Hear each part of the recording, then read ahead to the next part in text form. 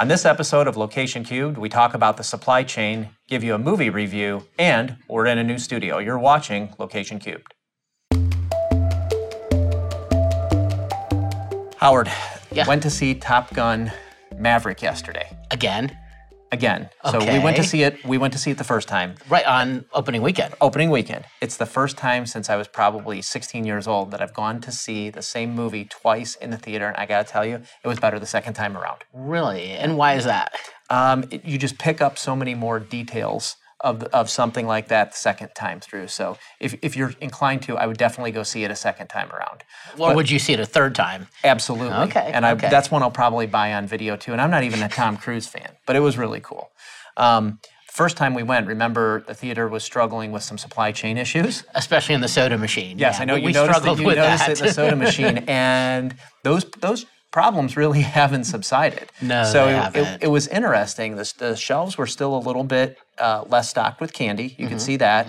And I would say probably a third of those soda machines was functioning. And actually, I just asked one of the employees. I said, "Well, are the machines out of order?" And they said, "No, we actually can't get some of the syrup and some of the carbonated product that's needed to actually make the soda. So we've gone down to about a third of our machines." I mean, I was at the grocery store yesterday and still a lot of empty shelves. And they've actually now put stickers on the empty shelves that say, "Sorry for the inconvenience." Yeah. I guess now they're apologizing for it, whereas before they weren't. Well, you notice when you go to stores like that, a lot of times they'll move product. If they're out of something or if there are only a few of that item, they'll move those products toward the front of the shelf, right?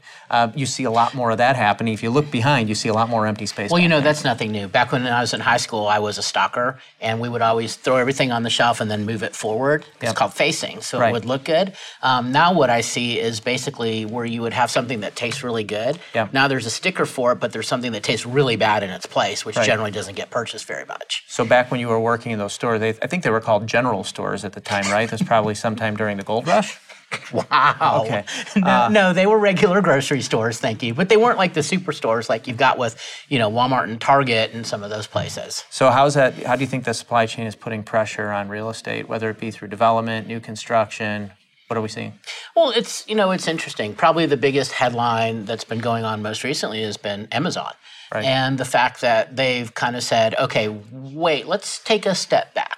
They had been on a tear in Right. terms of buying properties, in terms of leases, in terms of building fulfillment centers. And now they've said, well, maybe we need to take a step back. Right. So, they're subletting some spaces, I think is what I read. There's other cases where they've made plans to build something and now they've put those on hold.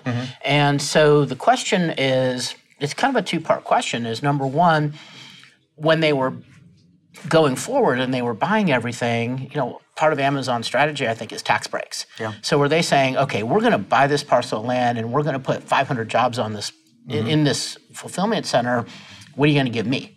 Right. And maybe all along that was a little bit of a ploy. Right. And basically they wanted to buy the land from a speculation standpoint only for a longer term play. And maybe we're still able to get tax breaks. Although probably the tax breaks won't kick in until jobs come in, but at least they've got those secured maybe for the future. The other part is there a fundamental change in terms of are they able to get the products to be able to fill the warehouses?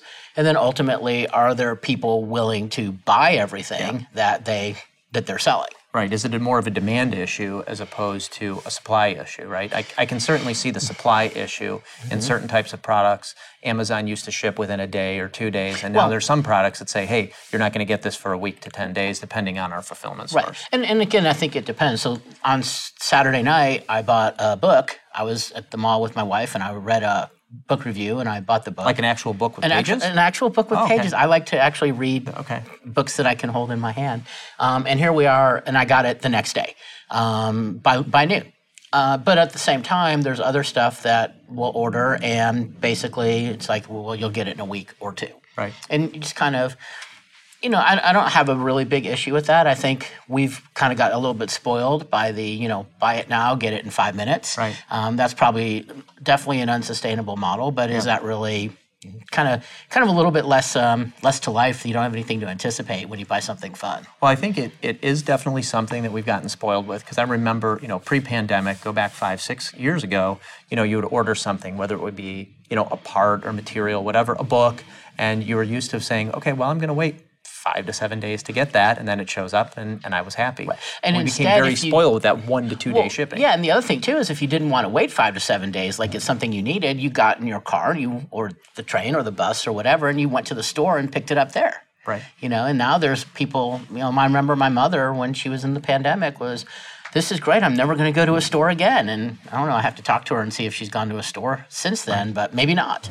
So we've seen some companies, publicly traded companies, release earnings, revise revenue targets. You had Walmart, you had Target. What is your takeaways from some of that economic news? Well, I read about Target and some of their issues with their inventory and their earnings warnings. And the first thing that came to mind was that the Nowak family must have lost their password. Yeah. So, earnings are down because sales are down because y'all can't get online. Right. That was the first thing. But it's, really the question is, ultimately, is what's really driving that? Yeah.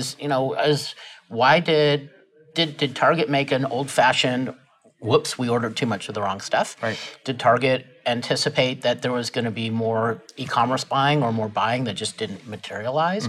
Or again, was it we still ordered all this stuff because we thought it was going to get backed up, and now it all came in maybe different than expected, because just because the supply chain's messed up doesn't mean it's like you can't get anything. It could be a matter of, oh, wow, here's 4 truckloads of something that we only needed 1. Right. And their warehouse just got stacked up. And maybe you're anticipating, or they were anticipating demand at the same rate for certain of those consumer staples, and we're not buying toilet paper at the same rate we were in April of 2020. But or at the same time, is it a matter of, okay, we're buying 10,000 cases or pallets of toilet paper.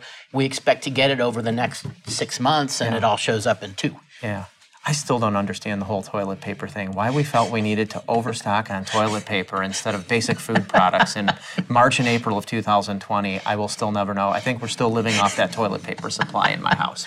No comment. Yeah, okay. Talk about how it relates to, let's talk about the real estate industry in general, okay, and as it relates to materials and how the supply chain is potentially impacting materials prices. I mean, we continue to see a premium on certain materials, lumber, hardwoods, even, things like fixtures, right?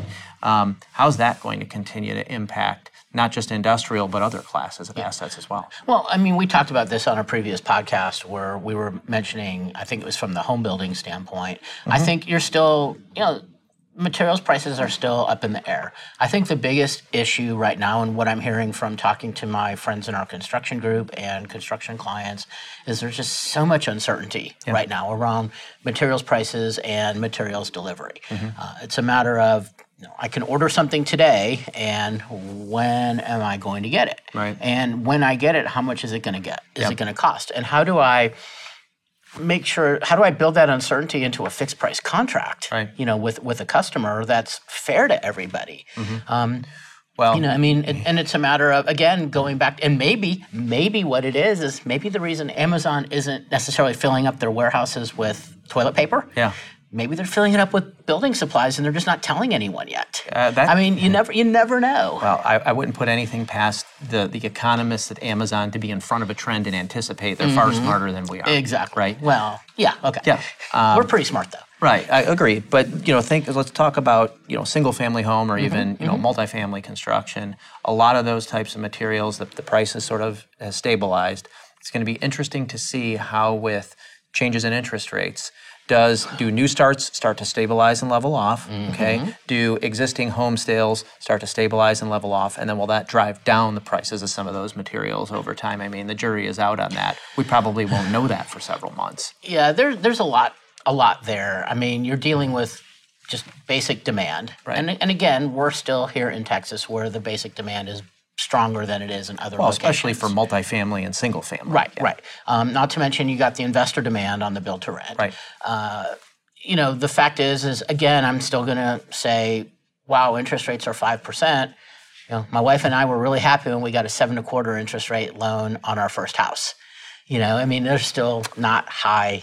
I'm not going to make an age joke there from the 1970s because I like Cecily far too much. 1980s, actually. But the difference is, we're spending under $100,000 as opposed to barely under $1 million. Right. There's a big difference there, obviously. Right. But so I would say you've got all these different factors. But again, I'm hearing more and more about the house prices and the inventory creeping up, prices starting to stabilize. So maybe, I'm definitely not using the B word here, but I think maybe we're getting to a point where it's becoming more rational. And we're going to maybe see a more traditionally normalized level of inventory, price increases, et cetera. But remember, in Texas, the price increases we've had over the last 2 or 3 years from house prices, historically speaking, we never had price increases. Right. My old houses, whenever I would sell them after owning them for 10, 15 years, I was lucky to get 3%. Right. And there wasn't this, I'm going to buy a house and double it and flip it. Right. That just didn't happen here in Texas before. So I'm going to be the surrogate for our listeners. The B word is that bust. Bubble. Bubble, bottom. Okay, I wanted you to give me 3 guesses. I was hoping you weren't thinking bubble. But the fundamentals today are so much different than they were the last time we hit that housing bubble. True. Okay, it was driven by obviously different factors. There was obviously significant weakness. There was the F word. There was the F word. That would be fraud. The fraud word. Yes. Well, and you talk about the types of products that were being offered at the time, the undocumented loans, and folks who were getting far overextended. You might still see some geographic bubbles. Hopefully, we're still insulated to that from a certain extent in the Texas markets, fueled by more job creation and job growth, which we've talked about, new business formation on some of our other podcasts. Well, one thing I also want to mention, especially about the high-end house prices, because I remember reading Well, you got to redefine what high-end house price is. Let's say over $1 million, maybe even higher than over $1 million. So let's say the closer in enclaves in town where you've got big houses on big lots and people who are like CEO type folks are buying. I read an article not too long ago. They were talking about, is the higher interest rates going to change demand? And the realtor that they were talking to basically said no. His viewpoint was because basically everybody who has one of these houses got a loan. Okay? But the reason they got a loan was because the money was so cheap. Right. They've got the money in the bank to basically pay cash for the house. Yeah. But if you have, let's say $5 million, you have $20 million in the bank and you want to pay $4 million for a house, and you can borrow on it for 3%. If your investments are earning more, well, borrow on it for 3%. Take some of it of however much of the tax deduction you can. It works economically. If your earnings are 6-7% and you're going to borrow at 5-6%, it becomes a little bit more of maybe I'm better off paying cash, but they still have the means and the wherewithal to pay cash. Right. So think about all the people moving here from New York, from California, from Illinois, from places where house prices are really high. They have cash in their pockets, okay? They're getting loans, or they've gotten loans because it makes sense because it was cheap. Yeah. But now that it's maybe not so cheap, but they could still afford to pay cash, maybe the house price values aren't going to change much because they're kind of relatively insulated from that. Right. Well, it may, in some of those areas where folks are moving from, impact housing prices over time. But it's almost as if that capital is being transferred from some of those markets into other higher growth markets. I mean, and again, it remains to be seen whether or not that will play out over time, but that's one thought. Right. You've been listening to Location Cubed. If you like what you hear, check out the like button. And better yet, invite it over for a strong cup of gourmet coffee, but instead serve it really weak Sanka with stale milk. And check us out next time, where we're going to talk in depth about the hospitality industry. You've been listening to Location Cubed.